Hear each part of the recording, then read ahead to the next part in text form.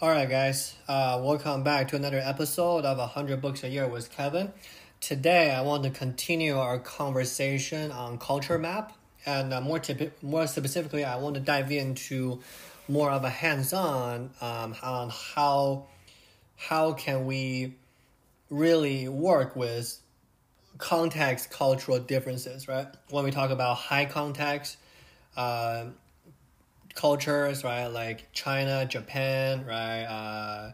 Hispanic countries, right? Mexico, Puerto Rico, or we talk about more lower context country like U.S., Canada, right? The Dutch people. What are some of the keys into working with a high context culture person or team, right? So from the USA perspective, if you want to working with like a Japanese coworker, the key is to listen to what they meant, not what they said. Really, really reflecting on what they actually mean and asking more clarifying questions. And be receptive to body language cue, and most importantly, not to form opinions quickly, right? There were these examples in the book I think are really interesting, is that when they were talking, I think it was a USA co-worker, he moved to China, and then when he first got there, it was like, he was trying to do like a getting to know your employee kind of a dinner thing. And then he went to this Chinese employee, I think it was either his coworker or employee or team member. And then he said, yeah, we're going to have this get together on Saturday. Are you going to come? And then the Chinese employee say, yeah, I had my daughter's birthday on that day, so we'll see. That's literally all they say.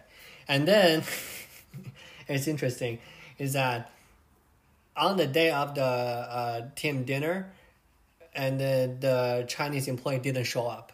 And then for the whole time, the American boss think that, okay, he never doubted that the Chinese employee, the person who had a daughter's birthday, they will not come. Like he never get that sense, right?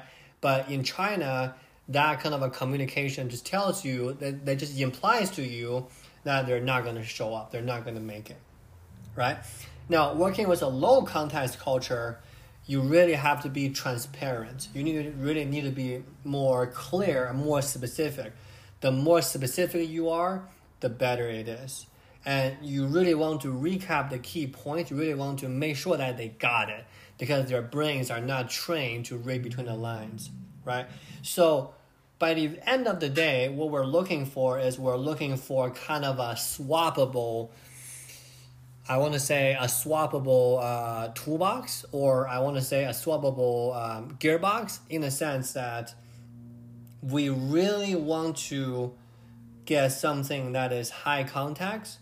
We really want to, what's the term? Just change your tools, right? Like if you're working with people that are from China, then you need to be more reflecting. You need to pay more attention on what does their statement means. And if you're working for people that are coming from the US, the UK, right, the Dutch people, you really want to make sure that you specify, right?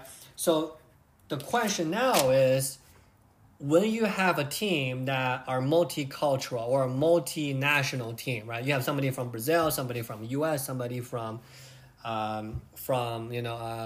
Europe, from the UK, from France. How would you communicate, right? If you're really running a multi-billion-dollar tech company, or really a company like Netflix that have their hands in a lot of jars and in a lot of areas, how would you proceed with that, right? Now, the key here is really to make sure that the high context culture people, they understand what's going on.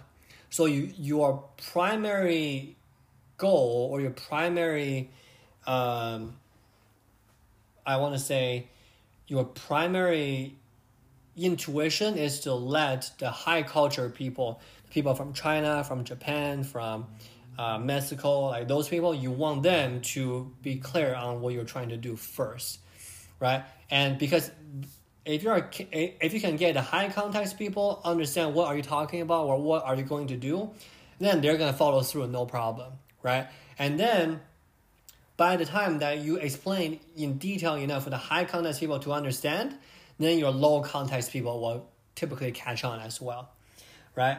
So we need to make sure that the high context people, and they need to get the low context process, in the sense that to have them to go through and make sure that they're set into what they're doing, right? So this is kind of like a little bit of a shorter podcast. I can talk about what do you do when you have a high context team and also a low context team, and how do you navigate.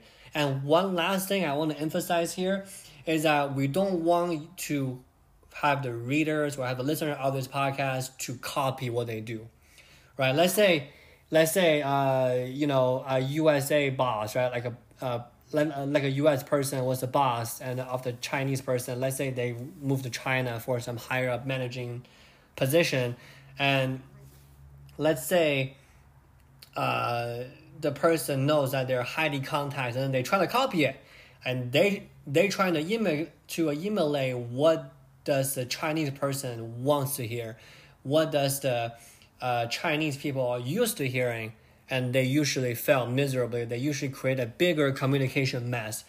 The reason why is because you don't know how Chinese people think, because you are not Chinese, right? You're American. So your version of what the Chinese people should think about are usually false, right? So in a sense that what you want to do, let's say you are moving to China or India or other places to manage other people from another culture, figure out what kind of a context are they, and trying to do your best to compensate for that. You don't want to completely switch over to some unknown territory. You want to maintain your leadership style. You want to maintain your communication style. You want to make some effort to a high context investigation. You want to make some effort to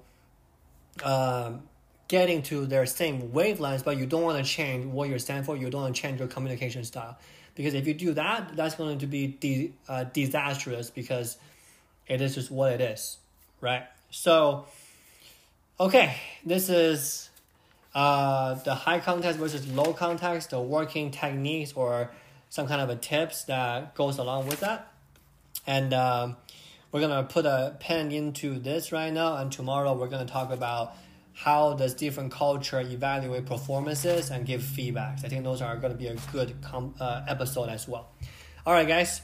Thank you for listening. Give us 5 stars or leave a comment, subscribe to the podcast, and share it with your friends. I will talk to you guys tomorrow. Alrighty. Bye.